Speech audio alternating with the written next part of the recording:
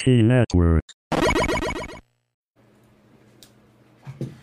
Welcome, ladies and gentlemen, to another episode of ET Network. I'm your host, Deadman. With me, as always, Grave Robert. Today, we got special guest Danny Atwell, and today's episode is brought to you by Fascination Street. That's right, one touch will take you to another world. Use code Who Are You for 10% off. Who are you? That's great. It has been a fucked week. It has been a busy week. We are fucking back, though. I'm fucking back with about 60 to 70% hearing, but we're making it work. We're doing the best we can. I don't want to miss another show. Putting it on Grave Robert's shoulder wasn't fair for me in the first place, but there's not fuck all you can do with 103-degree fever. So No, it's not. now that we're back here, and of course fucking DJ's missing, but you know what? He told us why he got a massive bonus for what he's doing today, so we're not going to fucking force him to... Definitely proud of him, yeah. Yeah, we're not going to force him to do a show that he doesn't get paid that kind of money for. Yeah. So, let's If we had start. another like 7,000 Patreons, then we might be like, come on, man. Yeah, you can skip that. You can skip that. But let's go ahead and start the fucking wrap up. What have you been up to this week, Grave? I know, but you know, it's for the listeners. What have you been watching, consuming? Let Dan go first. He's the guest today. All right, Danny, what have you been up to this week? What have you been doing, consuming, watching, spanking? Doing. Oh my lord. So what I've been doing, besides my normal day job, which I'm not talking about, it just causes too much depression. Nah, that's why we're here. We're here to get the fuck away from that. Yeah. And just normally just handling stuff for Dark Charm, doing the a lot of the teasers and just trying to hype up Fascination Street, and what I've been watching whatever I can when I can. Nothing like I finished up MASH. It was a sad episode at the end.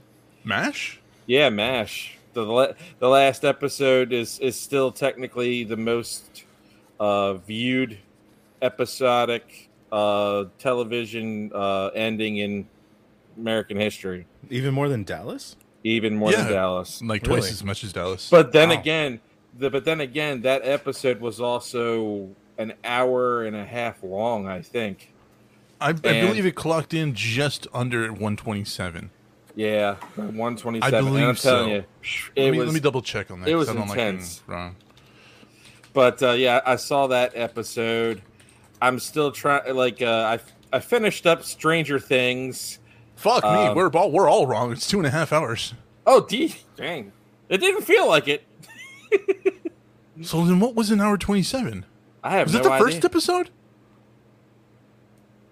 Checking. I don't know, but I do know that that episode was pretty. It was a lot in it, and the ending was very depressing because it's you have such a close relationship between BJ and Hawkeye. Yeah. And you're you'll never see each other again. Well, I mean, there was a lot of people don't think that MASH was very involved in what was going on in the world, considering it came out 10 years after the Vietnam War had ended, and 5 years after It was about 5 after the Vietnam War ended. But there was some poignant things said in that were being addressed in public discourse. There was this common thing that war is hell, war is hell, war is hell. Shut up, that chicken! Welcome, Mike. We love you. Ooh, chickens. There was this thing, this war is hell, war is hell, war is hell, and I forgot who said it, but it was no, war is not hell. Who are the people in hell? People are damned. They go to hell. Oh, it was the People. doctor. Yeah, and he's like, people in war. There is innocence. Yeah, that there are no suffer. innocent bystanders in hell. There are no innocent bystanders in hell. Thank you. That's the fucking line. Damn. You're on it, Grave. You're on it today. I love it. Look out now. But yeah, so the American involvement in Vietnam ended in 1964. MASH debuted in 1972. 8 years. I thought it was 67. I thought they started in 1967. The pilot No. episode was 1972. No, I'm the talking about pilot the was in Vietnam 72. War, but it was all set in the Korean War, which technically the strange thing about MASH was MASH lasted 11 seasons. The Korean War was only 3 years. So Yeah, it's like, how do you put all that 11 seasons in 3 years? It's just mind-boggling. Well, it's about the number of details. Yeah.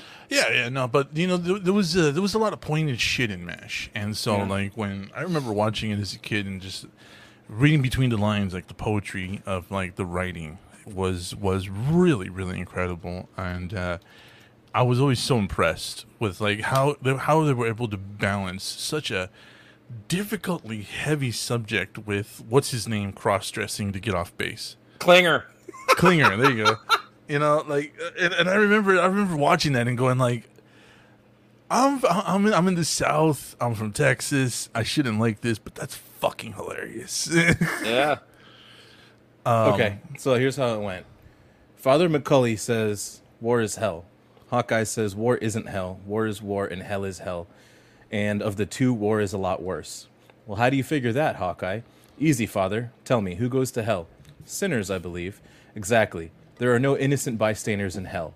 War is chock full of them. Little kids, cripples, and old ladies. In fact, except for some of the brass, almost everybody involved is an innocent bystander. Yep.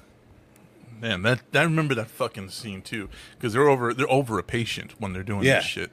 I remember that scene, and I remember how important that was, and I remember even the idea that just a few years fucking later, it was that appeared in a Stephen King novel about soldiers that had come back, and I think it was the same compilation that the Dolphin was in. I like how he said, except for some of the brass, everybody is an innocent bystander. Except for some of the brass. Fuck right? the officers, man. Yeah. Fuck the butter bars. We lost the Korean War in 3 years. We got a TV hit for 11 seasons. All in all, a win. Right? I mean, Mike, we're not going to disagree with you, pal. Hey, So, and we figured out how to make snow boots, too, after the Korean War. Those would have been useful back then, but hey, we have them now that we're fighting in the desert. Well, yeah, just I mean, we've that's what I've been majority doing since the last time I've been on. So it is what it is. Great. Oh, okay. Let's see. Well, as you can tell by me and Deadman having different backdrops, I kind of set up part of my little command center. So that was fun. Also watched the movie Prey, which was very interesting. I have a couple of points on that do not spoil anything, just something fun to think about. Yes, please don't do that. I'm seeing that tonight. Oh, no, it's not going to spoil it. Well, okay, the two things to think about, though, is it goes all the way back to, like, natives, right? So basically, the main protagonist is the reason the predators keep coming back to Earth. Ooh. So that's fun to think about. And the other thing to think about is the predator and the main protagonist are doing the same thing. They are adolescents in their tribe fighting to prove themselves in the hunt. Then I watched all of Good Omens, binge watched that. Yes. That was a fucking awesome show. Yes. Like, I don't even really know how to describe it, but it was fucking awesome. If you've never beautiful. seen Good Omens, you should just definitely watch it. Like, the gist of that is an angel and a demon work together to try to prevent the apocalypse, the giant war between heaven and hell. And the spawn of Satan just wants to be a normal boy and heal the world. So I can see why a lot of people hated it. Because it's very, like, fix the world, don't be a dick to each other. Which, honestly, gets a lot of hate from certain groups of people. Yeah. But, yeah, for was it 7 hours? It wasn't a bad binge. It was wonderful. It is one of the most beautifully, cleverly written fucking TV shows in the last 5 years. I would definitely say so, yeah, for sure. Easily. And then I'm teaching Mr. Demolition over here how to actually, like, repair, fix shit. do the other half of a home renovation. I'm started teaching him that today, so yeah, that's fun. That's basically where my week's been kind of, you know, looking for new jobs and things like that, getting things squared away on the personal side. But other than that, not a lot of media intake. Just Prey and Good Omens, and rewatched the original Predator. Yeah. And thought about, like, when they wrote this, did they know it was going to be as much of, like, a cult, not even cult, just like a cultural classic that it became, you know? Like, you know that, we had a discussion about that. Yeah, but you know the funny thing about that, Grave? I noticed because I found this out while watching Stranger Things. The guy that Dutch mentions, Jim Hopper, almost exactly is like he knows how to get out of Tough situations. Tough situations. Well, except for when they found him skinned, in the forest. But yeah, Who's to Hopper? say? Hopper was like the guy, that Dutch kept talking about. And then Billy was the big Indian guy, right? Yeah. Yeah, and he was like, I can't believe Hopper would do this. I don't think he did. Yeah, I can't believe Hopper would walk into an ambush. Yeah, that's it. I don't think he did, boss. Yeah. But no, that could definitely be like the Doofers inspiration for Jim. Mm-hmm. But let's see. We know Jim's a badass. He escaped a Russian prison twice. Like and killed a Demogorgon. All right, fist fought a fucking Demogorgon. Motherfucker's tough as shit. Let's see. What did I do? Oh, I went to the hospital, so that was fun. Kind of spent the last week trying to recover, not being able to fucking hear. That's not fun. It's not fun at all, considering one of my favorite things to do is listen to goddamn music. And talking to a microphone. It's one of my favorite fucking things to do is to talk into a microphone and listen to what my friends have to say. Kind of difficult to do when you can't hear shit. I can't hear you. After that, I did. Speak up, son. I rewatched Good Omens, and it's like I love that fucking show so much because of all of the people in it. Everybody in it gives 1,000% effort in this fucking show. There is not a single slouch in this entire production. Like not a one, not a single one. There's nobody that isn't hitting their marks, their lines. The fucking plant scene, the plant scene was fucking beautiful. All the Doctor Who references. I love the Doctor Who references. There's so many Doctor Who references, and I had to point out like how many of them to you, like 3 or 4. No, not a couple of them. No, it was 2. It was 2. Yeah, I know you pointed out the Gallifrey, the David Tennant Shakespeare thing. Yeah. So. And apparently nobody understood that joke. Like I was like. Well, because here's the thing. Because you can be fans of the show and not have to give a shit about what happens in the actor's personal life. It wasn't personal. He wasn't a personal. But it's not directly related to the show. No.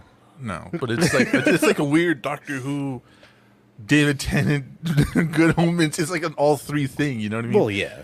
But anyways, I love watching that fucking show. I really fucking do. It is one of the most cleverly written shows, and I think Graves' favorite gag was the goddamn camera hitting the window, Mel Brooks style. Oh, because they have all these wonderful crane shots that go right in through the window, and it's all whimsical, or through a wall, and they follow the characters. But there's just this one time, I think it's like in episode 3 or 4, once, yeah, and it's just clunk. Fucking hits the goddamn the crane window. shot goes up from the street, sees the window, sees the character, and dunk, and then it cuts to inside the room. To the next scene. It's just fucking. He laughed so hard I had to pause it because when he missed like the next 2 lines, I was like, "You gotta listen." Watched Prey, which was wonderful. Oh man, that felt so good. It felt so good to get back to form. You know what I mean? Like back to form. Back to we're not just gonna fight these guys until we find a weapon big enough. No, it's I gotta outsmart this fucking thing. You know what I mean? I gotta out-hunt this fucking thing. Yeah, just like Dutch. Just like Dutch, just like Danny Glover's character. Donald Glover's the rapper. Yeah. In Predator 2. And even in Predators, the where they had like the 3 or 4 people, right? Yeah. And even that was way more to form than the Predator that Shane Black did a few years ago. Mm-hmm. It was just... God, it just felt good. It just felt good and it felt right. And even though it's 2 hours long, it didn't feel like it at all. The pacing was perfect. The palette in that movie, though, the palette in that movie, I was in love. I was in love with it. I kept pointing it out to Grave. I was like, dude, look at that palette on that shot. Look at that. But it was decent. It ended with Predator owning a casino. Was a shock to me, at least. Oh. Well, yeah, I got some inference for that, Mike, but I'm not going to touch it. What else? Senator Pitbull. I went to the doctor. I found out I can't wear earbuds or any kind of fucking headphones. So I had to make a very stupid fucking investment that I'm not happy about. But I mean, it had to be done. You know what I mean? Like I can't even smoke because of like what happened. So that's why you guys see me doing this a lot. It's because I literally can't smoke. Like, unless I like worsen my condition, and I don't want to go back to being deaf. But anyways, played House Flipper a lot. Grave. I bought a house up in the mountains, surrounded by mountains. It's always snowing. It's always white. And I challenged Grave. I was like, I'm buying this house. I want you to set it up how you think I would like it to be set up. Like if you bought this house and if I bought this house and said, "Hey, just go nuts, do it my style," and he did it beautifully. I am so fucking happy with that house. I was like, imagine what I can do with a real house. I was like, who do I gotta murder to get a house like this? Yeah, it was nice. Oh no, Deadman had to buy another set of headphones. Oh well. Look, Susan. The thing is that I'm not a fan. I'm not a fan of over the ear stuff. I like my buds because I work at getting in and out of a fucking truck. Yeah, it gets very hard to, especially when you're in a cab, taking these giant things off. Especially going in and out of work. It's insane. Yeah. I use over the ear when I'm in the house, but growing up in Florida, you don't use over the ear for nothing. No. Because then it's like, let me take my headphones off. Yeah, all the sweat that you've accumulated. Yeah, it just rolls down your neck. And you're like, rolls down, and it just feels all wonky. Yeah. But anyways, other than that, I wrote a very, very interesting scene for the season 2 premiere coming later on of the Brotherhood of Ridiculous People. We ain't even done season 1 yet, buddy. I know, but I wrote that scene and I pitched it, and everybody's face was priceless. Yes. Because while all of you were like, in the end, were like, I love this scene. The initial look on your guys' face was, I don't think mine was like that. Yes, it was. No, it wasn't. Yes, you were. Like, Graves was the only one that was like, I like where this is going. More violence, please. So that's going to be really interesting. But let's get to what we're here for today. Today is a free-form show. We don't have any subjects, namely because, like I said, DJ is very busy, and he's trying to make his life. He's trying to correct his life after some stuff happened, and we're not gonna begrudge him that. We are gonna begrudge him though the idea that he made us watch In the Name of the Fucking King, that a 2.5 hour fucking U-Bowl movie. Motherfucker ate like our entire day yesterday, and like our entire day yesterday. And it's a god awful movie. It's on the Patreon. It's on the Patreon. $5 for that tier. 3-hour movie roast, dude. And it is a 3-hour movie roast. Like we got so fucking tired of it. We resorted to fart jokes, and like it's so fucking bad. We just had a lot of fun pointing out that Matthew Lillard was not sober a single day on set. Probably not. No, he wasn't. This is cataloged that he was not sober a single day on set. And there's this one scene where he's trying to like be sexy and hit on this like princess character, and he gets up there, but he's supposed to do like a stage burp, but he's so fucking drunk. He does the drunk I'm about to throw up burp. He's like, "Well, princess." Oh. And I was like, "Oh, I know that burp. That's horrible." And he grabs a snack off the table. We gotta just pack that back down. Oh, it's so goddamn bad. It's so fucking bad. So we are going to begrudge DJ that, though. So fuck DJ for that. Hey, but Eastbound and Down fit really well in that battle scene. That was perfect. That was so perfect. That was so weirdly perfect. Burt Reynolds was like, go! And it was like, Eastbound and Down. Loaded up and trucking. It was weird because, like I see Grave Robber with his phone, and I'm watching it, and he's like, I just want him to go into battle already. I got something. It's perfect. I'm like, okay, why are you got a prop or something? And then he's like, wait. go, and you just see that. So,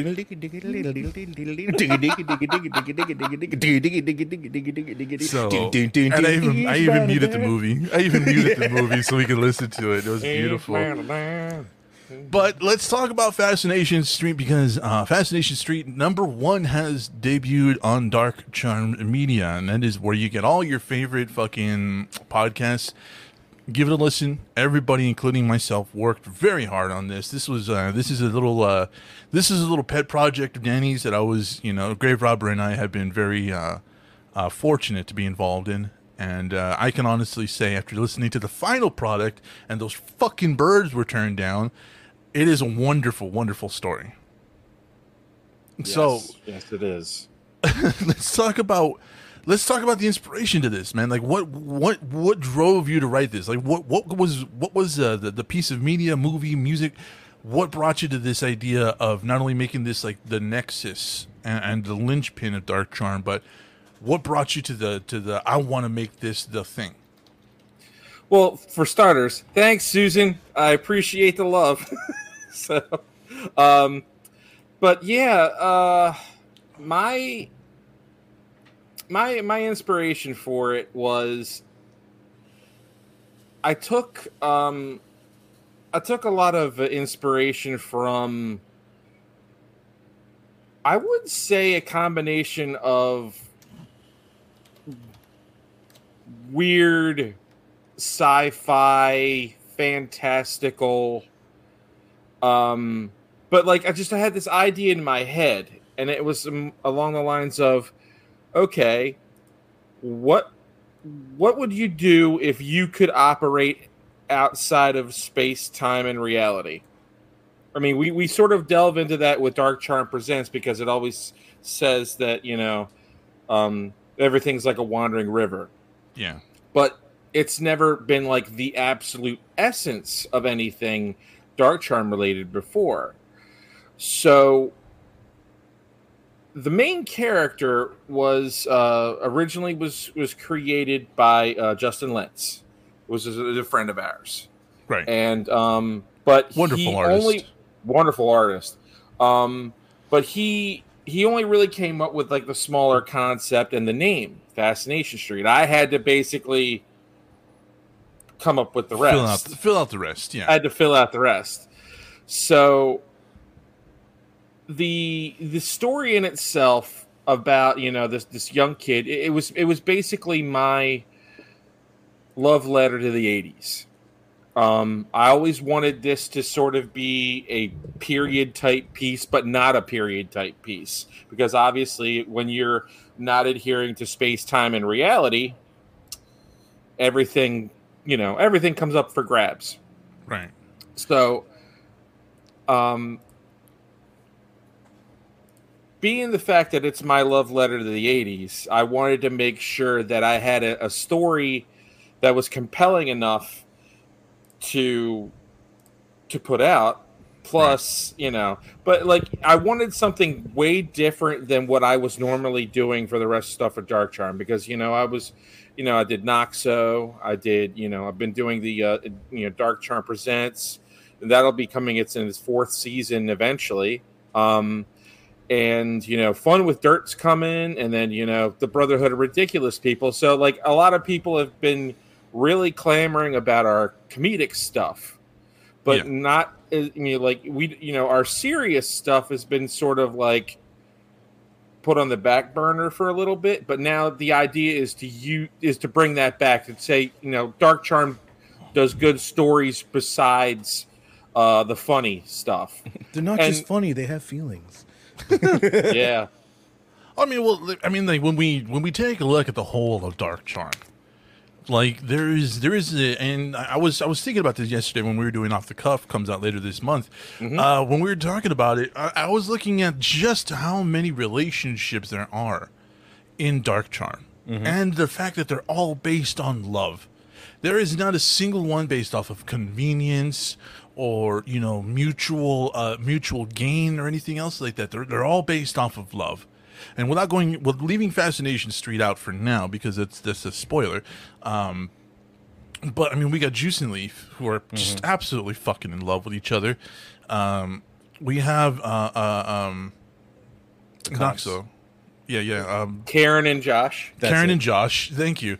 And I love that, dude. He basically says, I gotta go fight the devil, and all she has to say is, "Come back to me." Come back to me. I'm like, that is fucking awesome. Like, and then we got we have all these other things that come in, like even a platonic relationship, like in Night of the Chickens, like between the two guys. It's these two guys who are just old friends, but there's a lot of love there, even fucking with each other.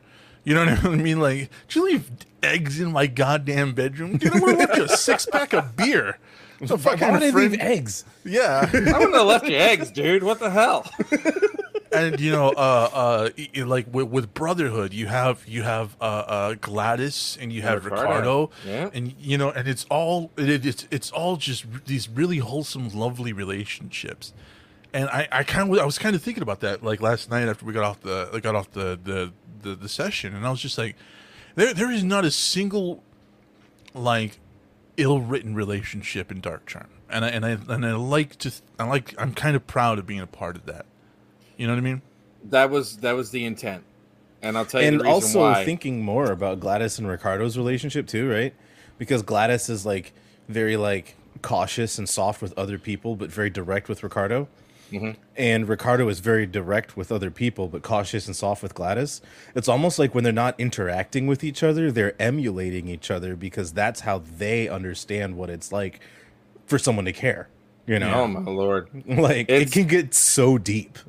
Yeah, and just especially with the coming episode that's coming for this month, it's gonna knock your socks off. It really is. Juice and Leaf are just fucking perfect. And Juice and Leaf, which comes out next week, Smoke and Mirrors comes out next week. That's going to be insane to listen to because, for just a little bit of a spoiler, you get to see what a day in the life of Juice and Leaf really is. And just how powerful they are. Just what kind of a pull they have in this universe. And that is something I'm so proud that that's why I talked about it last night. But they do have a good life, though. They do. Steamy towels in the car. Like, in the car. Hell yeah. I'm so proud of that episode. And I said it last night, but this is our show now, so I'm going to say it.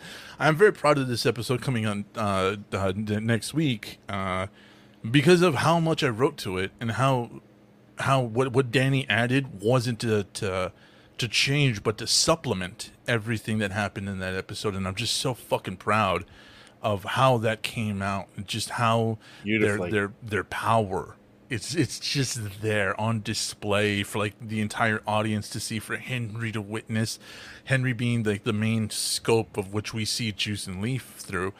And I love this because I in a way or so this also influenced I would like to think the way Fascination Street was written.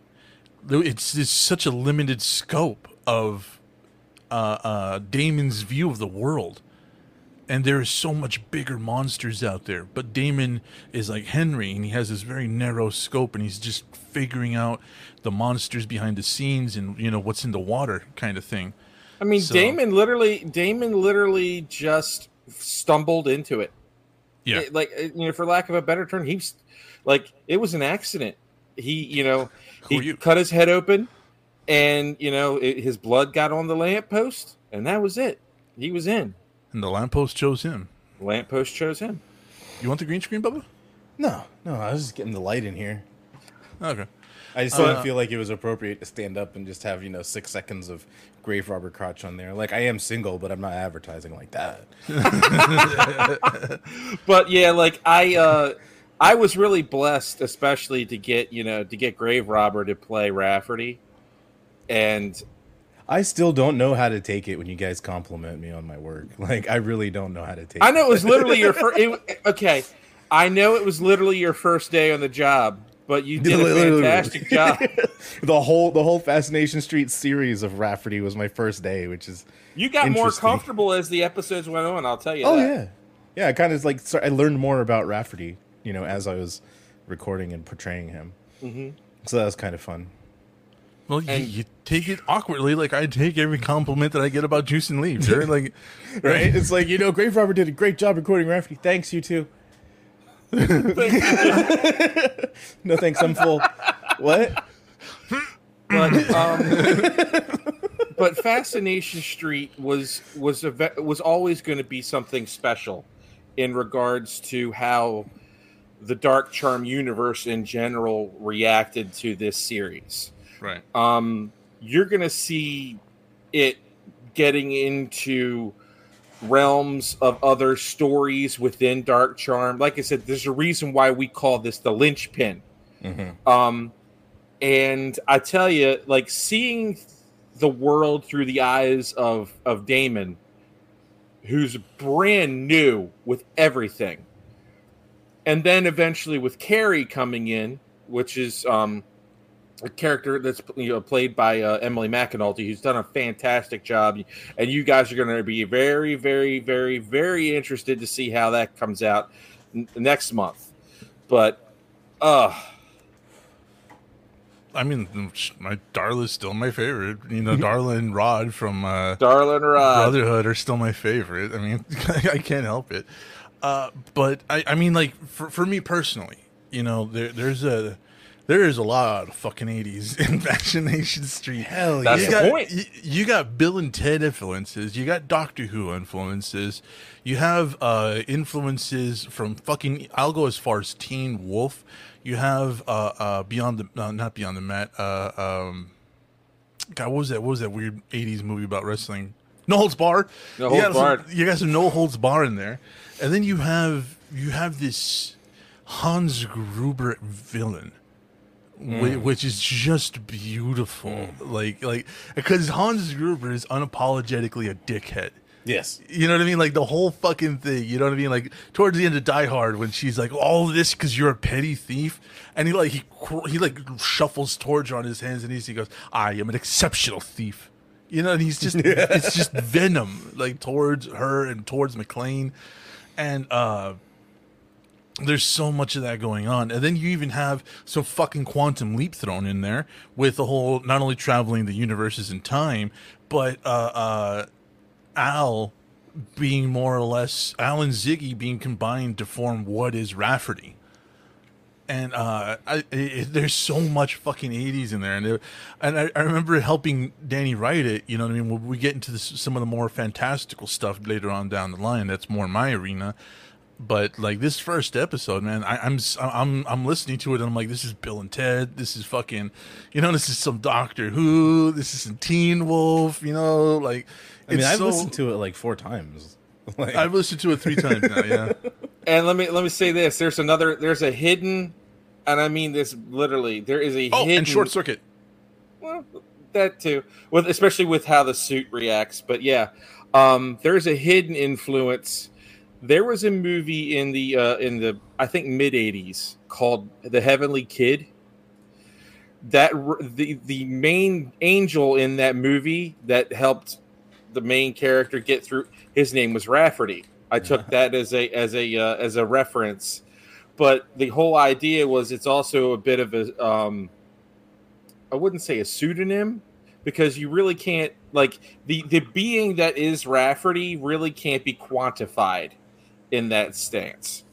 So it's really cool. I saw this movie, The Heavenly Kid. Yep, it was terrible.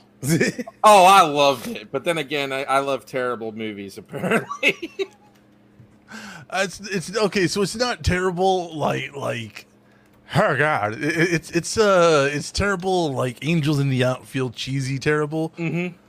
Let's hold on. I got it. Let me go ahead and bring it up here. And we'll watch the preview for this. Let me see here. Yep, I remember this. I remember this fucking movie. It was so goddamn bad.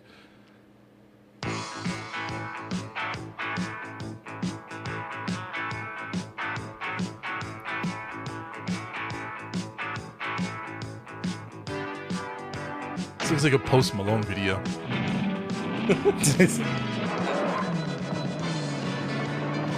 That's Lewis Smith. He actually teaches for UCLA right now. This is a Post Malone video. Bobby died in the 60s. But he's back in the 80s. The Heavenly Kid. You never know who's looking out for you. The Heavenly Kid. Coming this summer from Orion Pictures. That's a really horrible trailer, but I think the movie was way better than the trailer was. But that's Let me. I'm just honestly though, every time I think about like references in Dark Charm, I start wondering when we're going to use some more of U62's Friday night lineup. Because we've already got Fun with Dirt, but now we need Druids on Parade, the Volcano Worshippers Hour, Underwater Bingo for Teens. You gotta admit, they were onto something. They were onto something. And then the whole idea, like, because the idea of like how I came up with the name "Fun with Dirt" was literally from UHF, and I was like, "This is perfect." But they don't ever tell you what Fun with Dirt is about. No. So I'm like, There two you go. grave diggers who talk to. Here we go. I think I found a full trailer. Let's take a look.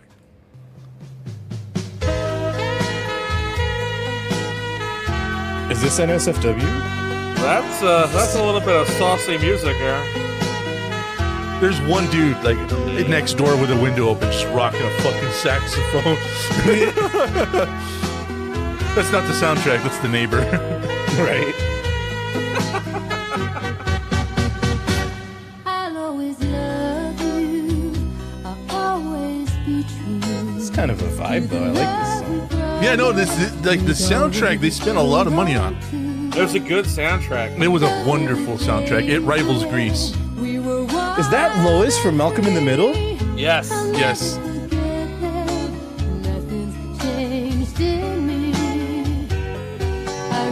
Dumbass.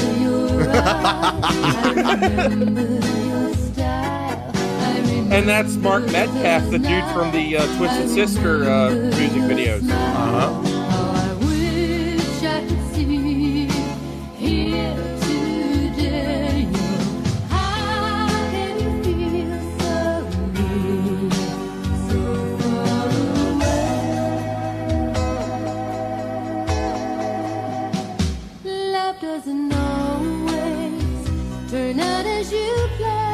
Left my cigarettes in there. Dang.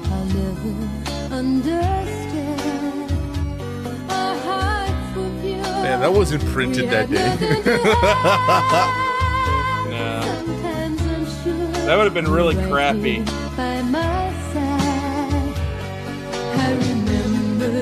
She's about to pull a Mills. There it is.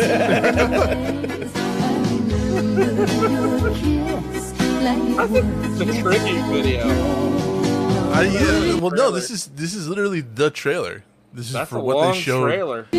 No, this is back in the 80s. Remember, trailers were 7 minutes in the 80s. Yeah, theatrical trailers, man. Yeah. This is actually short.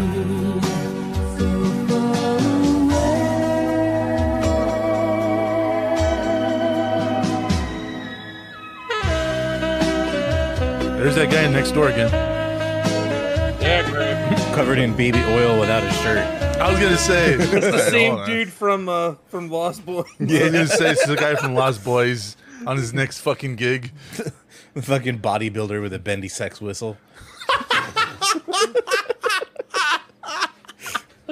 That's still my favorite. That is crazy, but so true. What is the trumpet? That's my second one. Oh, Twisty Scream Flute. Twisty Yes. Scream Flute. The Twisty Scream Flute. So like I always thought Rafferty was in reference to James Rafferty, the curator. Well, maybe the curator from Ready Player One was referenced to that. Because Might the be. curator did give him an extra life. like an angel yeah. would. Yeah, like James Rafferty, the fucking And plus, curator. Ready Player One, there was an entire book of 80s references. Yeah. So, could be that. So, Could it's be like a that, too. triple reference Triple entendre. funnel or something. I don't know. Oh, what a tangled reference web. I don't know. Hey, But there was a point you said that, you know, Damon's rebellion in the 80s was to be smart. And I was like, I resonate so much with that concept. I'm like, I got spaceships and, you know, like outer space tattooed on me because I'm such a huge fucking nerd. And Right, I got made fun of in middle school because I like Star Trek and sci-fi. yeah, you know what I mean? I didn't listen to like gangster rap and just watch stupid ass cartoons all the time. I mean, look at Like- what he's look. I mean, like even in the first 5 minutes of the episode, what's he doing? He's playing music that makes a statement. He's trying to graduate high school, and most people don't really talk to him. Yeah. But he's into the whole goth scene. He's into the emo stuff. He's wearing the old Buccaneer shirts and tizzed up hair, like, you know, people who used to love that stuff back in the 80s. Depeche Mode. Depeche Mode, Now, The Cure.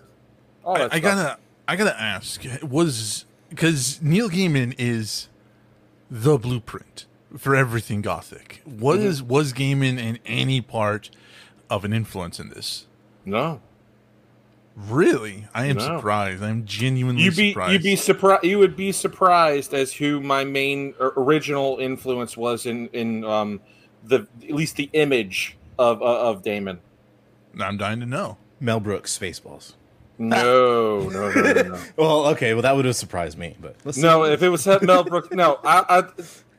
Mel Brooks Spaceballs is literally a lot of the inspiration I get for Fun with Dirt. Okay. That makes sense, but That makes a lot of this. sense. Well, considering a lot of the characters, but I digress. The main influence before he went crazy was Ezra Miller. The look, all that stuff. That looked like that was Damon. However, as time progressed, and you know, we just had a little bit more of a different idea of how he would look in our world. It went from being less of him and more like Timothy Chalamet. That became sort of our smaller model because we obviously didn't want to come into the story with a guy who was sexually built and, you know, like it's like he's just a normal, regular, everyday dude from Cincinnati. I mean, you know, just he's not supposed to be totally out of the ordinary because eventually he gets to the point where he's well put together as the episode goes along, because in the episode he literally meets a future version of himself. Yeah. And he's like, "That's not me." "Yeah, that's you." It's you, homie. "That's you, homie." I still love Rafferty's line. "Told you no one would believe you." Yeah. Fuck nuts. Yeah. Welcome back. back. Uniforms are over there. Ice cream is over there. Cry your feelings into the chocolate rum ripple. Right? So there was a big fight in this fucking episode, and you said you were very heavily influenced by Bruce Lee. Was that the only martial arts you were influenced by in the 80s, or was there? Because Bruce Lee ended in the 70s, but his legacy carried on well into the 80s, and it got picked up by Jackie. It got picked up by Jet Li. Chuck Norris. Yeah. But you got to figure Damon is in his Why do you hate late Chuck teens. Norris? A lot of reasons. Damon's in his late teens, so Yeah. he would remember all the Bruce Lee movies. He would remember all of, you know, like even if he was like a kid, you know, in the 70s, he would still remember a lot of that influence. And even like Jackie Chan, and like, because in the 80s, karate became a huge thing in the United States. Like, it was everywhere. And then, you know, eventually Teenage Mutant Ninja Turtles, The Karate Kid. Everything just blew up, and every kid wanted to learn karate. Yep. But I learned Jeet everyone, Kune Do, so Yeah, I mean, some people didn't. I mean, like, I actually took a couple years of Taekwondo, but that was nothing, for me anyway. I just learned how to think my way out of a fight. I couldn't do that, unfortunately. Yeah, I didn't have that opportunity. I was always very small. I was skinny and sickly most of my life, so I was an easy target. You know what I mean, especially in Texas. So I learned how to defend myself very, very, very early in my life, and I got a lot of. That's why this doesn't grow in. That's why this doesn't grow in right here. It's because like all of this is scarred up from being punched in the face. Oh yeah. See, I beat the kid through legal channels, basically. He shoved me, so I shoved him back. I didn't give a shit, and he punched me right in the mouth. I took the hit. That's why these are always crooked. Yeah. Right here. I took the hit, went to homeroom, and was like, hey, I need to go to the nurse. She was like, wait till after the pledge. And I pulled my lip down, and I had braces on, so my lip was cut almost all the way through. I pulled my lip down, the blood just poured. She goes, okay, just go. And then they were like, who did that? And I told them exactly who did it. Straight up kicked out of middle school for that. Yeah. Never had to deal with that one again. I was maybe around 5. No, I was a little bit older than that, but I was in elementary school, and I got beat up by a couple of kids, and I went home to, of course, a Hispanic mother, and my mom told me that you're gonna go back tomorrow, and you're gonna kick this kid's ass, and you're never gonna lose another fight, or you're gonna have to answer to me. Mm-hmm. And in the Hispanic world, that's a death threat. You know what I mean? So what did I do the next day? I went back and I beat up 4 fucking kids, took one of their shoes, lost one of my shoes, came back home with me 3 of my friends to bear witness. My fucking nose crooked because I got it broken. And since then, I have not lost a fight. And you know, right after that, I started learning Jeet Kune Do from all the manuals that they would include. You know what I mean? In all the old magazines. Remember those? Like Martial Arts Monthly and all that shit that would include the little pamphlets. Soldier of Fortune. Yeah, like they had little pamphlets and shit like that would teach you like the forms and stuff. And so that's how I started learning Jeet Kune Do. And I wanted to learn Jeet Kune Do because I thought Bruce Lee was like the ultimate motherfucker. You know what I mean? Like this dude is just, he's so skinny because I was really skinny. I mean, he took down Kareem Abdul-Jabbar. Like shit, yeah, he did. Fucking took out that dude's thighs and knees. Made him his size, man. That's my technique. Bring him down to your height. And and I remember emulating him because he was so thin. You know what I mean? Like everybody else in the martial arts scene was built like, you know, a huge. Even Chuck Norris was a bigger built guy. You know, he had the big guns and stuff. But I looked at Bruce because he was thin and he was skinny and he moved with like these big hands and, you know what I mean, this really intense gaze, and he hit like a fucking freight train.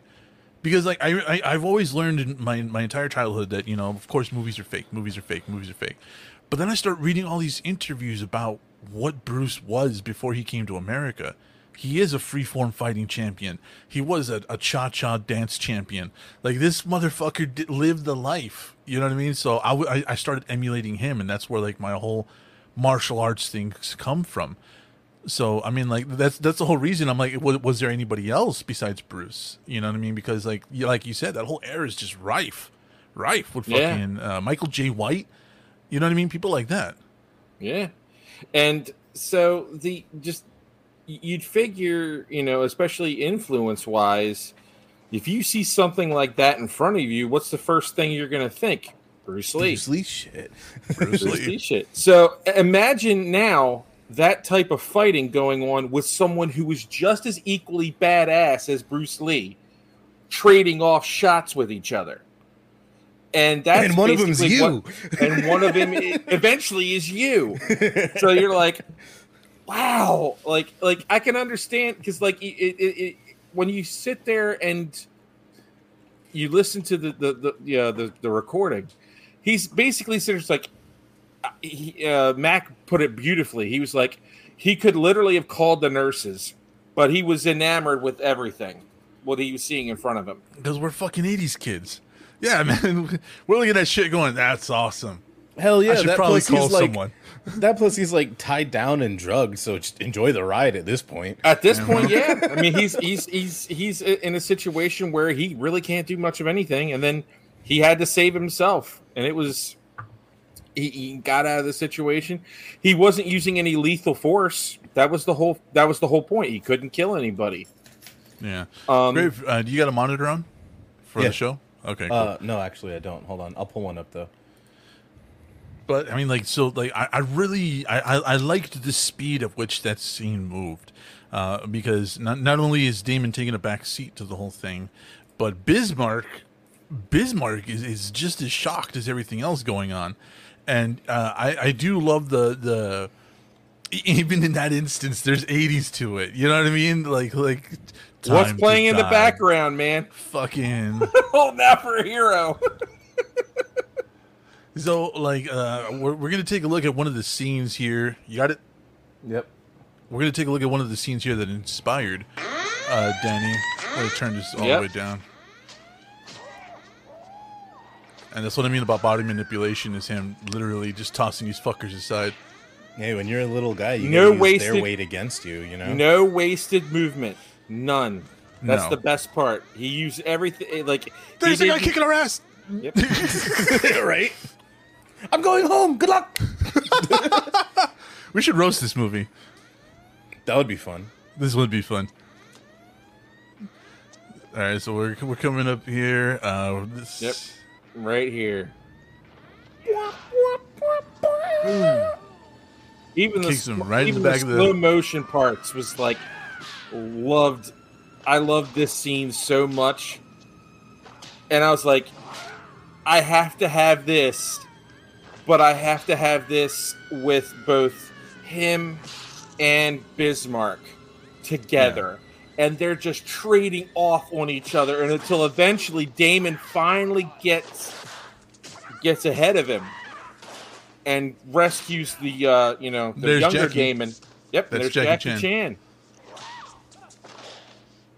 And neck broke. Kills Jackie. Yeah. Kind of want to get to the part with the Kali sticks. Yep. Kali sticks are my favorite. I am good with him. However, like, I am not the best. Shoot. It's amazing what you can learn from a book, though.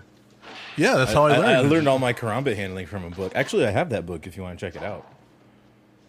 I don't think I need any help with knives, but Kali sticks would be like a lot of help for me. That's my next one to learn. Hold on, and it's about to happen. Because then when I get good down. with There Kali, we go. There we go.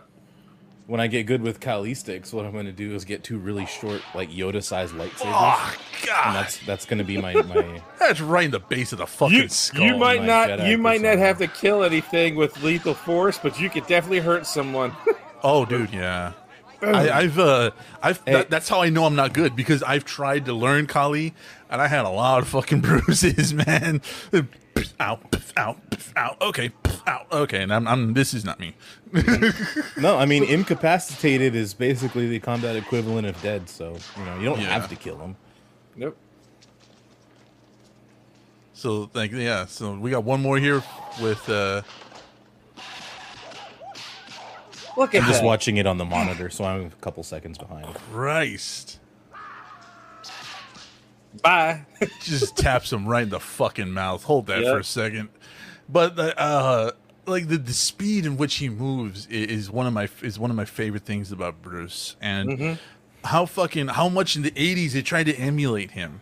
You know what I mean? Like, and I don't know if you guys know this about like Jackie Chan, but when Bruce died, they tried to make Jackie the next Bruce. They put him on the same kind of schedule, the same kind of regimen, and that's why Jackie was as ripped as he was way back when. Like his best friend Chow Yun Fat was the choreographer. He was the B-side man, but Chow Yun Fat, he's a bigger guy. You know what I mean? So he got kind of pushed to the side. But so much of the 80s tried to emulate that, and I'm wondering more or less like where that begins and ends as far as like Fascination Street, because like when it comes to like the fight scenes that I've written, especially for for all that we've done. There's a lot of brutality involved. It's a lot of hard movement. It's a lot of or really stealth, brutal shit with a knife involved. Mm-hmm. So I'm wondering, like, where does it begin and end? Like, what was the initial goal of showing Damon's skills for this? The initial goal is was to originally show that he could handle himself in a fight, and even handle himself with, because you figure he could probably do more than one style blindfolded at this point. He's had hundreds, thousands of years worth of experience with any type of martial art at this point. And he could handle himself, but the problem is he's coming up against someone who has the almost the equal amount of time that he's been training himself to fight each other. So the idea of showing that type of ferocity on both sides, it was all editing that was insane. I'll say that. Editing the whole thing, and just I'm sitting there like, I gotta have this. I got to make the people more immersed in this fight. And trust me, I feel like I did it, but it's like the idea of both of these guys like trading blow for blow, hit for hit, block for block, and eventually, Damon, because there's a lot of fights probably that Damon had lost to him. Oh, yeah. Kind of like And Neo vice versa. versus Agent Smith. To an extent. Where it like if Bismarck wasn't some type of like otherworldly creation. Yeah, well, that's kind of how I pictured it personally. Though. Yeah. It's like Bismarck is Smith and Damon is Neo, right? So you've got first movie Neo laying there in the hospital bed, and then you've got third movie Neo kicking third movie Agent Smith's ass, but it's kind of an equal fight. Because Neo learned all the kung fu from the computer, but Agent Smith is the computer that contains all the information. He is an agent of the system, and that's actually a really good comparison. Like I know it's not like Danny's favorite, but it is actually a really good comparison when it comes to like skill versus ferocity, because what we know in the end is that the reason the agents always win is because they fight cold. They don't fight with emotion. Because they don't have any. They fight mathematically. Yeah. Yeah. So that's the reason they always win, because And they then can the users bend the fight to rules. survive. Yeah. Yeah, they can bend the rules, but they can't break them. So everything that the agents do is within the confines of the Matrix. So knowing That's that, actually a good analogy, because you think Bismarck has sort of He's been unhinged for who knows how long. Like that, but then he's also he knows how to control his emotions to the point where he's like he's cold. Yeah, and him, I mean him trying to just eliminate a Watchman is just another Tuesday. It's another yeah. Like fucking Bison. yeah. The day Bison graced your village with his presence, it was life-altering. For me, it was Tuesday. I love that fucking line. It's so gross. But like, like the stuff that I added to Fascination Street was actually not in the fighting, but in the lore, and that's kind of what I want to talk about a little bit for a minute or two here, because like the fighting, while it's interesting, we're going to get way more into that as the episodes progress. But the lore of it, and the Doctor Who, the Bill and Ted, aspect of the totem that takes people places. Mm-hmm. So, like, was that a Bill and Ted inspired thing? Was it a Doctor Who inspired thing, or was that just plucked out of thin air? The idea of it being a lamppost was literally plucked out of thin air. However, the idea of something being a catalyst for movement, a vehicle, yeah, that's a little bit. I didn't know he was. Sorry. the idea of that being the vehicle, because everybody's like, look at the stuff of the 80s. They had a DeLorean, they had the TARDIS, they had they also had the other phone booth. The other phone booth, and I was like, the idea of the strange lamppost just being this weird conduit that just allows him to go anywhere.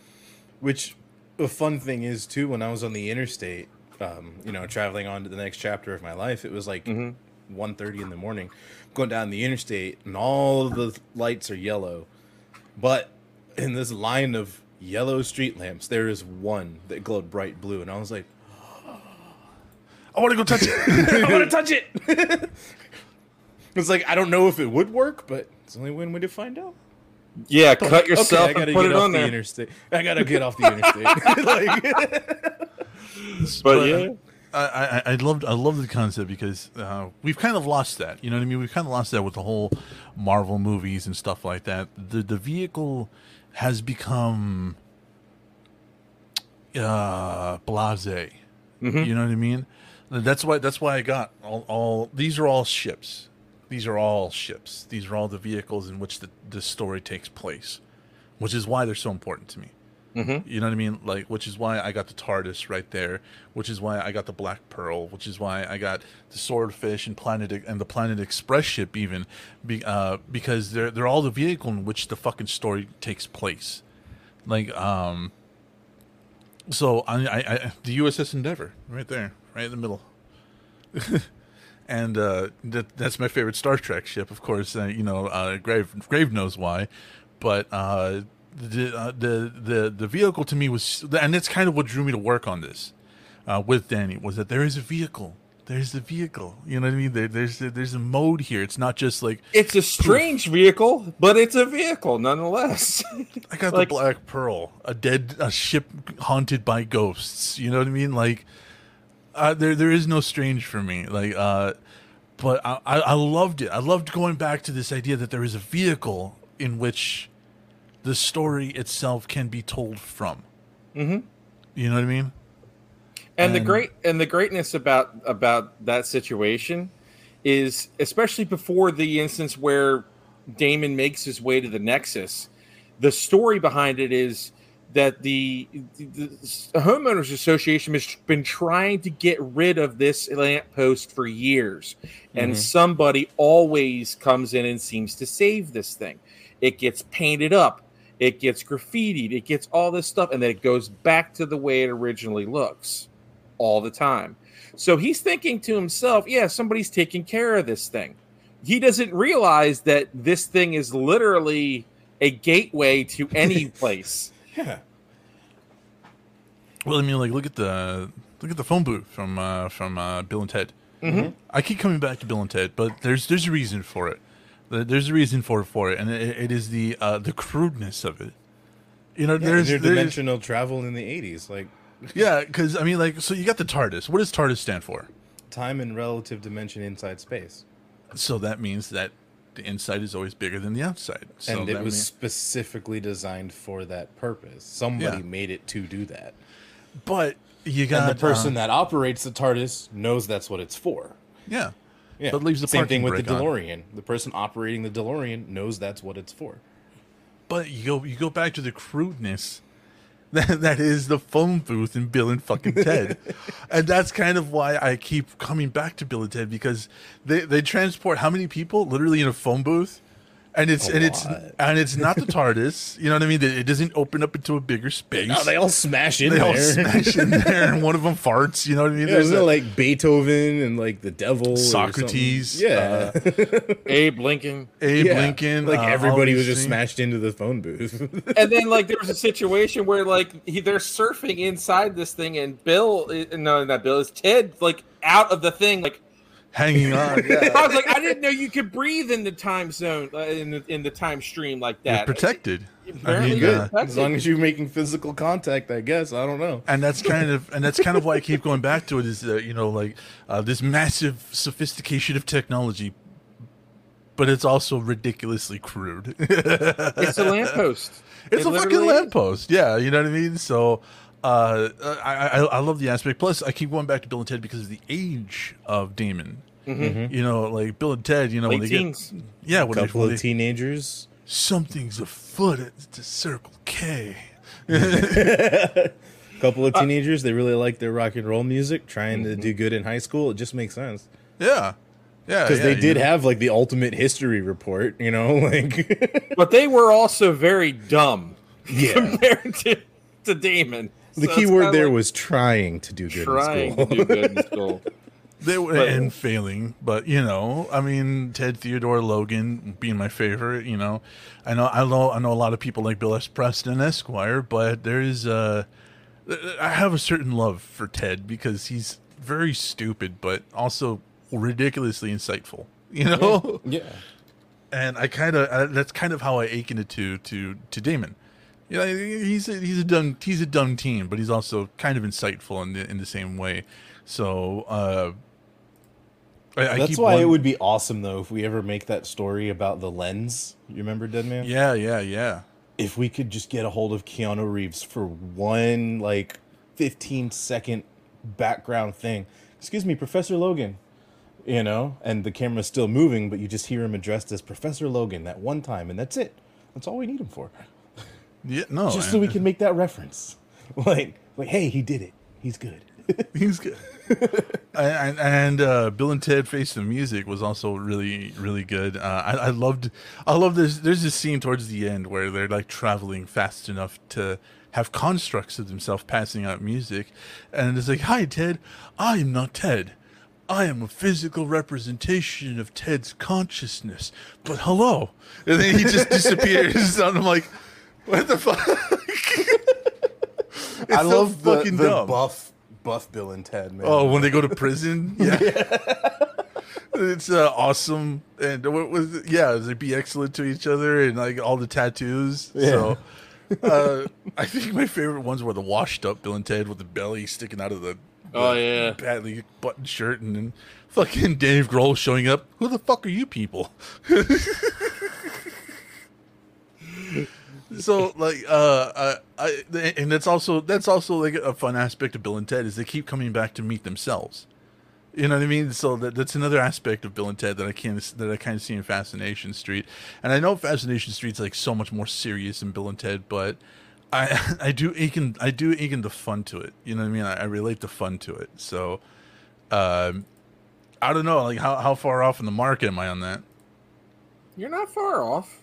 I mean, there's a lot of influences. Like I said, the '80s were an open book to me for a lot of the stuff that's in the for the series, because especially like as the series progresses, you see a lot of old '80s romance flicks referenced just by situations between Carrie and Damon.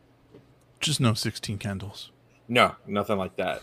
But like the weird trope of, you know, these two people don't really like each other, but then they fall in love with each other. Oh yeah, classic Yeah. 80s shit. Classic. Romancing the Stone. You know what I mean? Some Indie Jones for that one. Yep. I mean, like, so I mean, and it's so difficult to talk about just a one episode, but there I is know. like, there is something I wanted to bring you on because we all did work on it. Yeah, and I got to tell you, DJ was amazing as Bismarck. Absolutely amazing. And Grave Robber did a fantastic job as Rafferty. And then Paul Schroyer, that's our unsung hero right now. Yeah, Paul, 'Cause- fucking Paul. Paul Schroyer and his portrayal as Damon Holloway brings a whole new dynamic to that, how that character was taken care of, put together, all that. And I couldn't have been more pleased by his performance. And I'm so grateful to hear Paul like in this tone. We had him on a few shows ago to talk about, you know, the idea of going from a completely improv situation to has Paul been on the show? Yeah, he's been on the show several times. We talked about Rabbit Ears with him when he was on last time. If you need a pod, Bubba, there's one in the. I'm a huge fan of Rabbit Ears. I love that show.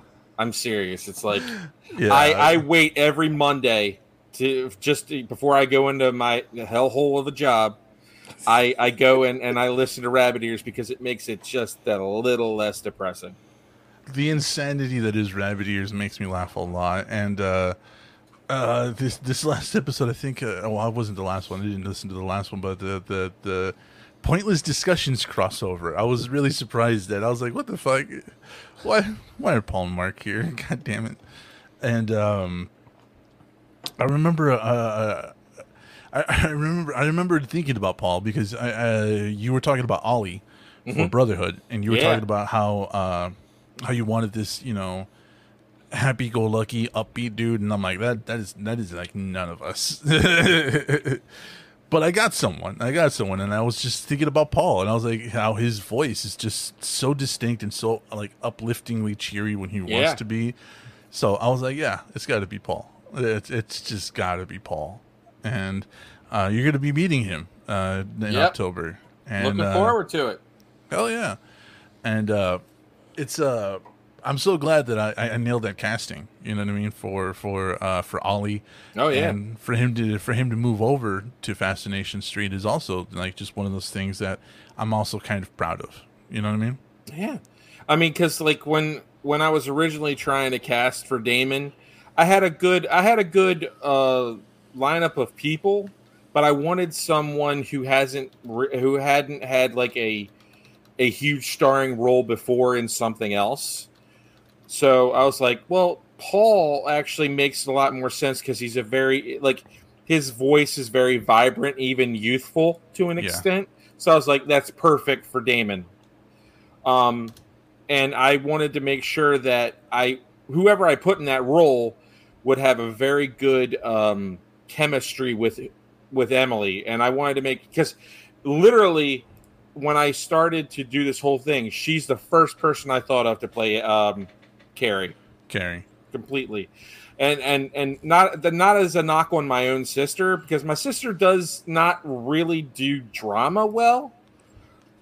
She's very comedic oriented, but I personally loved how she brought Carrie to life, and in the next episode you're gonna see that. And she was instantly my first choice to play Carrie. So yeah, let's talk a little bit more about the casting because you do have like a very heavy cast for this show. It's a deep cast, trust me. But even for the first episode, it's a deep cast. It is, and you talked about Emily and you talked about Paul, but I mean, Grave being Rafferty, Grave being almost as essential to the story as the Light Post, as Rafferty, as Ziggy and Al. How did you two develop that together? Because I know there was some back and forth about what Rafferty was supposed to sound like. Yeah, so yes, I was it freaking was the hell out. I'll tell you that. So the original concept that I had of Rafferty was that his voice would match the person he was emulating, and I'm like, that's not going to be feasible. Yeah, that would have been. I wouldn't have been able to do that. Yeah, but and then is Rafferty going to be Christopher Walken or Forrest Gump or something? Like, that I could do. But that's just it. Like he wouldn't know. Who, like he might get Christopher Walken, but he wouldn't do Forrest Gump. Right. We're the white blood cell of the universe. It's good for you. It's good for you. I'm not doing walking. So once we finally made the conscious decision to just make him one standard voice, but still let the audience know that every time Rafferty came into a scene with Damon, he was somebody different because his brain couldn't fathom what true form, Rafferty looks like in true form. So I was like, okay, so how do we make this character come to life? And originally the idea was like, okay, he's good, but he's sort of distant, very cold. I was like, well, we could probably use Spock as a reference. Mm-hmm. And we tried it as Spock, and I was like, there's just something wrong with doing it that way. It felt heartless, even though too logical. it was too logical. And I was like, and I'm pondering my brain, thinking about it, and Grave goes, what about a teacher? And I'm like, let's try it. So he I guess he like combined like Isaac, a normal from the teacher, Division. Isaac from the Division, and he was like, I'm going to use this. So he started doing the lines as a teacher version. Like I thought like he was also going into his inner museum curator. Kinda, yeah. Because like I had said, I kind of pictured what my brain understood Rafferty as. He was just kind of walking around with his hands behind his back, occasionally, pointing something out. Yep. Yeah. And so that came like when that hit the mark. And we were like, yep, let's use that as the reference. So, the funny thing is, by using that as a reference, some of our funnier inside jokes came from like the first line that literally he says to Damon is, "Who are you?" Yeah, right. Who are you? Who are you? Like, I still love that. I still love constant strangers popping in. He doesn't care where you came from. You came from somewhere, but who are you? Like, and then the last funny thing was when Damon comes back to the Nexus after all the crap that happens to him. It's like, "Welcome back. Told you no one would listen to you." Mm-hmm. He did though. It's like, well, I could just leave. Then go. Touch the lamppost, and you'll be returned home. No one will believe you. I'm trying to find like a good Isaac. But yeah, that was the influence. Here, I got it on my watch. That's some Dick Tracy shit right there. Let me see. Hold on. Alexa, open the Division Network. The skill Division Network can help you with that. Did you want to enable it? Oh, I wonder how much that is. Yes. Division Network contains mature content Oh. that may not be suitable for all ages. Would Is you that like okay? to continue? Yes. Sorry, I don't know that. Sorry, I don't know. Connection with Shade Network activated. Agent, state your name. There, that's Isaac. Oh, Hunter. it's free. Vocal scan match. Identity confirmed. Audio file download commencing. Files marked extremely sensitive. Strategic Homeland Division only. Agent, proceed. Yes or no? Yes. Yeah, that's Isaac. Yeah, I can see a little bit of Rafferty in there, but I'm glad you sort of take that and you give it a little bit more less sterility Yeah. than Well, yeah, that. it was like but it was perfect. It was like the you teacher, literally so were it like, made it a little more human. yeah, it made it Ish. a little. But the funny thing is, he's not even human. That's know, the right? best part. But when he's communicating with humans, it helps for them to think he's one of them. Yes, very much so. That's why he's Alice Cooper. Like, He was Alice Cooper, then he was Bob Hope. It's great. I mean, so like, and the thing is I've been considering heavily doing the Division story I have, and it should totally be an audio drama at least. it is so fucking brutal. It is so fucking brutal, and Emily can totally be Faye. oh, totally.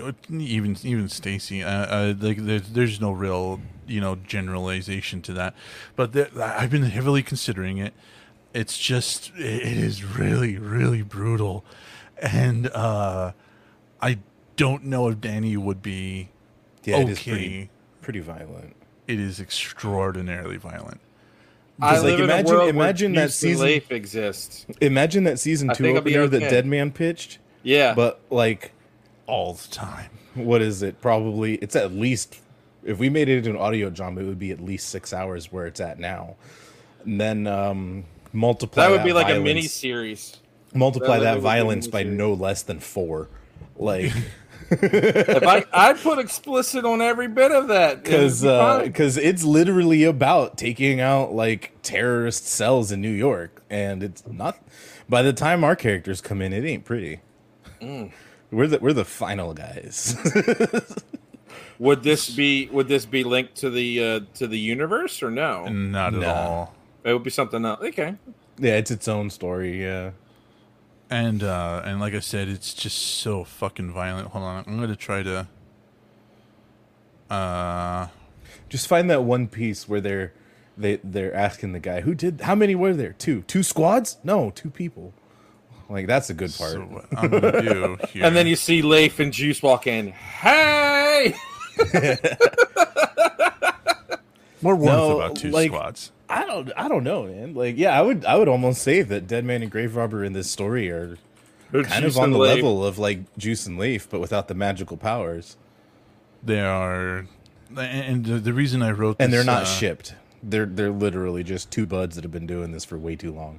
Well, you're shipped in a different way. You're not shipped like Not like Together, tied down together. like Juice and Yeah. Leaf. Yeah. So what I'm going to do is I just sent you what I have written so far via email, and peruse it over. Give it just read the first fucking chapter. I think that's more than enough. Not the intro, mind you, the chapter. Like and I think it's more than enough to give you an idea of what this is, because The one thing I ask though is Deadman and Grave Robber be played by Deadman and Grave Robber. yeah, we'd have to, because the characters are so distinct, and I do believe that there is room for this, and I've wanted to do something with it. It's just difficult to do something with something that's copyrighted. You know, Yeah, something fair. that's this. Literally be like a fanfic. Yeah. and would, you know. it's literally called the third wave because the first wave of the division is meant to be the rescue squad. They're meant to save as many lives as possible. The second wave of the division is to try to fix the problem. But as we know from the games, the second wave fails. So Twice. The third wave is scorched earth. These are the guys. While there are hundreds of agents on the first wave, hundreds of agents on the second wave, there's only 2 agents per division of the division. And these guys are the monsters. These guys are the things that go bump in the night. They're the ones that even the people in first and second wave don't even know exist. They thought third wave was a myth. Yeah. People have been in the division for years and never knew third wave was real. So like there's something I've just been wanting to do it because like I have so much of it written, right? And I pretty much just wrote this for Grave Robber, and people who want to read it can read it. You know, I don't give a fuck. But there's a I still think it would look so cool in a black and white, like pen and paper graphic novel, though. oh yeah. Like when I read through it, I picture it all as like cells and just black and white, like the Especially old school the- Crow, you know. Yeah, and just the scene with the garage itself can be such mood. You know what I mean? The third wave Such is like Freddy and Jason, but scary. worse. Yeah, they're worse than that. Yeah, you Grave want to be Robber needs behind cool us and not in front of us. That's for sure. at all fucking times. At all fucking times. And that's just it. You know, like I want Denny to read it. I want Denny to you know what I mean. Maybe later on today, after everything is all said and done, to give me some feedback on it. Let him enjoy his steak dinner. He'll get to. Oh it yeah, that's what I mean. this Like, week. wait, Yeah. I'm talking about some bedtime reading. You know what I mean? I mean, if you're watching a primal movie like Prey, you have to have a giant seared piece of animal flesh in front of you. Like, Of course. Oh yeah, man. Oh But yeah. let's talk a little bit about the music. I can't find any. I couldn't find any it's Madonna Leo. covers. I like Leo. So let's listen to a cover of the main theme of this episode here. Give me a monitor. I got monitor.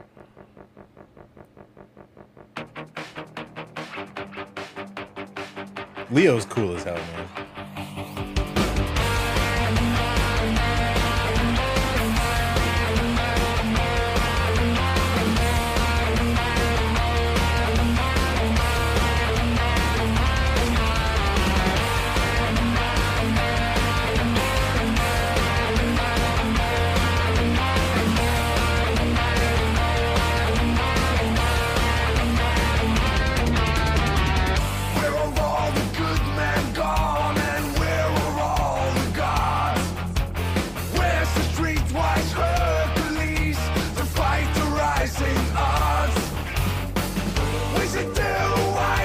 And of course, like, there has to be either a chase scene, a run scene, or a fight scene. And Danny chose a fight scene for this fucking song. Hell yeah. Like Shrek.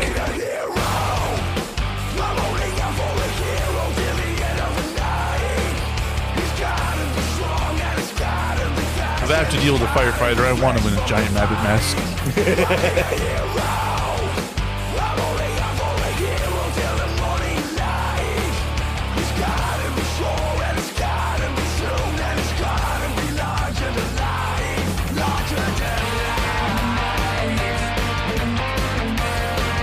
The cool thing about this song in general is that Jim Steinman wrote it.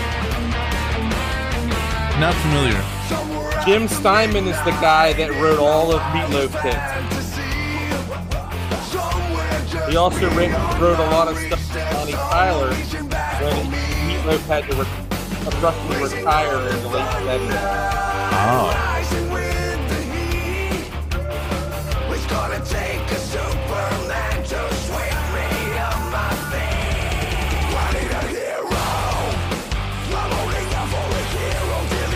And that's why I say Short Circuit, because this was like literally the theme of Short Circuit at the end of the movie.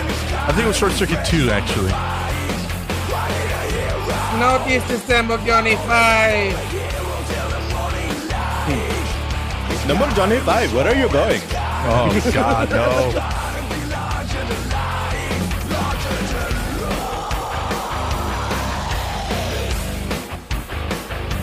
I do like how he adds a solo to every song, whether or not there was one. Has to have one.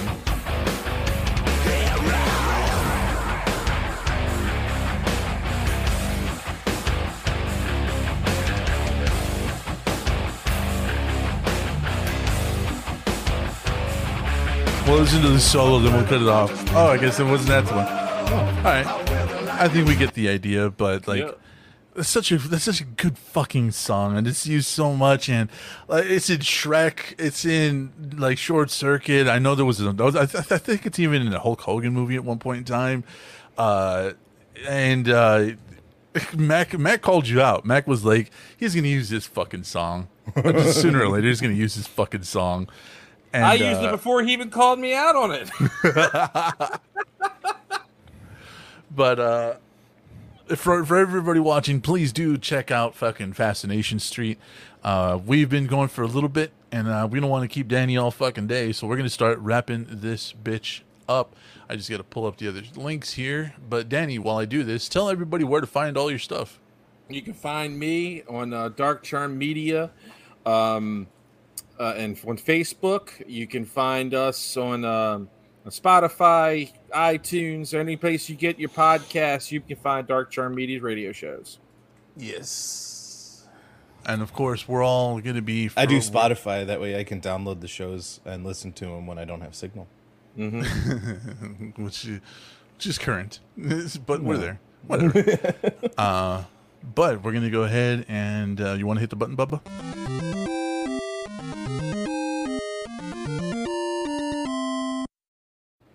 All right. And I pushed the button. You pushed the button. And as you know, we have our guests on the Patreon. So, Danny, tell them what they get, because you're a producer as well. Yes, I am. I'm a producer. He's even got a shirt. I even got a shirt. You still haven't cashed in your Discuss the Dead Man token, but I'm waiting. Fucker. He's gonna find the perfect one. Well, for the first month. Oh my God, it's Bismarck. The first blood. Well, this is Bismarck before he, obviously. Oh, people want me to do the preacher. Oh, good Lord. If you do the preacher for the Patreon, I'll do Rafferty for the Redbubble. Okay, all right, I'll do it. There you go. Ladies and gentlemen, we've come to you at VTN. Please give us your hard-earned money. We have 3 beautiful tiers that'll assist us in making your world, as well as our world, a better place for awesomeness. Oh, yeah. We got our first one. It's only $1 a month. Heck, $1. You can buy a big thing of gum for a little less than $1 just take that dollar instead of chewing it away. Give it to us. Give it to us in our first blood, just $1.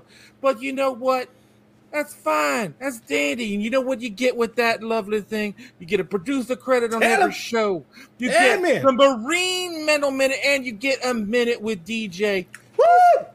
What better way to do than that, you know? And you're doing it for a good cause. And by the good cause, I mean the lovely people that operate VTN. You know what I'm saying? So, but, you know, you're like extra generous. You're like, hey, listen, I want to add $2 extra to that bad boy. I can feel it. You feeling it. But you know what? Adding that $2 extra takes you up to another tier. You get to the UAV tier. $3 a month. You get a little bit of bonus extra stuff on there. You get your producer credit on every show. You get access to the post show that was released every Wednesday. Plus, you get your Marine Mental Minute. And you need the minute with DJ. Like you need fresh air in your life. Gotta have it. Gotta have it. And Jesus needs a water slide. We gotta go with that. How do you know, the baptismal pool's gotta get some fun. So the next one, you're like, okay, $3 is great, Reverend. $3 is fantastic, but I want to give more. I want to give $2 even more than that. When you tell them how to do it, brother. Oh, yeah. You give yourself $5. One Abe Lincoln. And I'm not talking about the Abe Lincoln penny. I'm talking about the dollar bills that fold. You know what I'm saying? And with that, you give yourself access to the monthly movie roast, access to the post show every Wednesday, your name read out at the end of every episode. Everyone.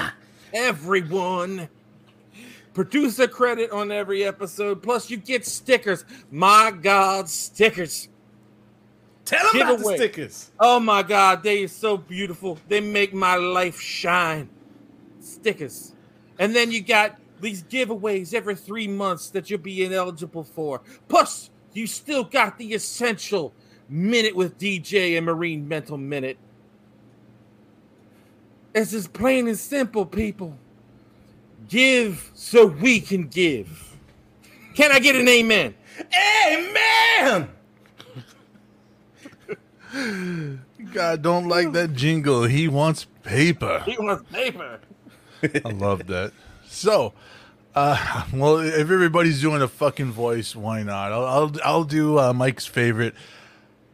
I'll do Nick Cage for the socials. So you see, you want to get in touch with these guys, and I get it. They're fun. They're loud. They cuss a lot. Kind of like the Nick Cage of the worlds. And it's good. I like it. Right? You want to get a hold of them, you go to your social media app things. I'm not too fucking keen on them. I don't know. I'm Nick fucking Cage. I don't need to get in contact with people. They get in contact with me. You go to VT Network 2 on your Facebook, on your Twitter, on your Instagram. Yeah, that's where you fucking go. You get all the content that they put out every goddamn day. Every fucking day of every fucking week. They're putting out content for you people. Oh, yeah. And if you want to get a hold of them, hey, you shut the fuck up when Nick Cage talks. When you want to get a hold of them, it's vtnetwork84@gmail.com. I don't know how to work email, but I got people that do it for me because I'm Nick fucking Cage, okay? But now, I'm going to let the little Filipino guy tell you about stuff you can buy to help them out.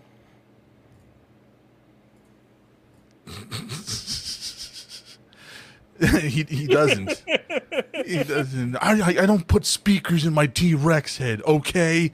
I put them in the Corvette that I bang chicks in, sometimes guys. I didn't say that out loud. Yeah, you did. Shut up. Thank you for that interesting yet information-filled promotion there, Nicholas. If you would please have a seat in the corner. I'm not drunk. All right, Nicholas, if you interrupt me one more time, it's going to be an eternal timeout. Now, folks. Eternal timeout. If the monthly subscription is not to your liking, you can always choose not to subscribe. We don't care. We don't judge. The thing is, if you're not subscribed and you tell someone about this great show, no one will believe you.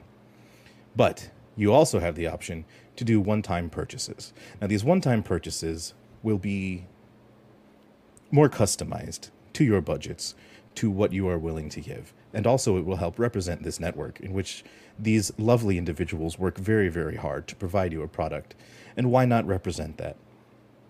So, if you were to go to vtnetwork.redbubble.com on your web browser, using any device that you're capable of utilizing, or any means necessary in the case of our friend Nicholas over there in the corner, you will find wonderful little products. They have products such as phone cases, laptop cases, photographic prints, metallic prints, clocks, shower curtains, should you need one. Hygiene is very important, especially here in the Nexus Eternal. You may not age, but you do get dirty. Pillows, because you can rest when you go home. We have face masks, because I do believe that on Earth in the year 2020, that is still a thing in some places. Travel mugs, water bottles, things like that. Hydration and nutrition are also very important. And again, all of these items are priced slightly differently, anywhere from a couple of dollars to a couple more dollars. We have t-shirts, they have sweaters, they even have merchandise for your pets. That is vtnetwork.redbubble.com. And also, VT Network is currently running a promotion where if you do purchase an item for $7 or more, and you send a screenshot copy of your purchase receipt to vtnetwork84@gmail.com, you also have the opportunity to send a link to a video which, if I'm reading this correctly, you believe is disgusting enough to make the host named Deadman vomit on live camera, which is a fun perk because, let's see, his file here says that the Deadman is about 6'2" and self-proclaimed tough as nails. So that is another incentive to purchase from vtnetwork.redbubble.com. If you like the show, but are slightly afraid of commitment, definitely give that a once-over. Your patronage and your purchases are highly encouraged. That will be all. Thank you, Rafferty. Thank you, Rafferty. You're very welcome. Now please leave.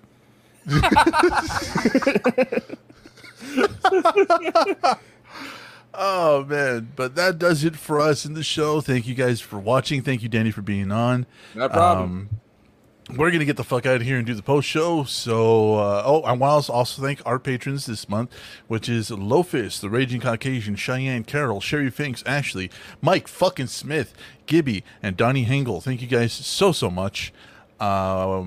Without you guys, this show would not be possible. We also want to thank Paul Schroy and the Magic Squirrel Network for keeping us on and keeping us going, and for sharing as much as we do, because we are on their Facebook page right now streaming. So, to the surprise of many people, apparently. But with all that said, we're going to get the fuck out of here. So say goodnight, Grave Robber. Good night, Watchmen. Nice.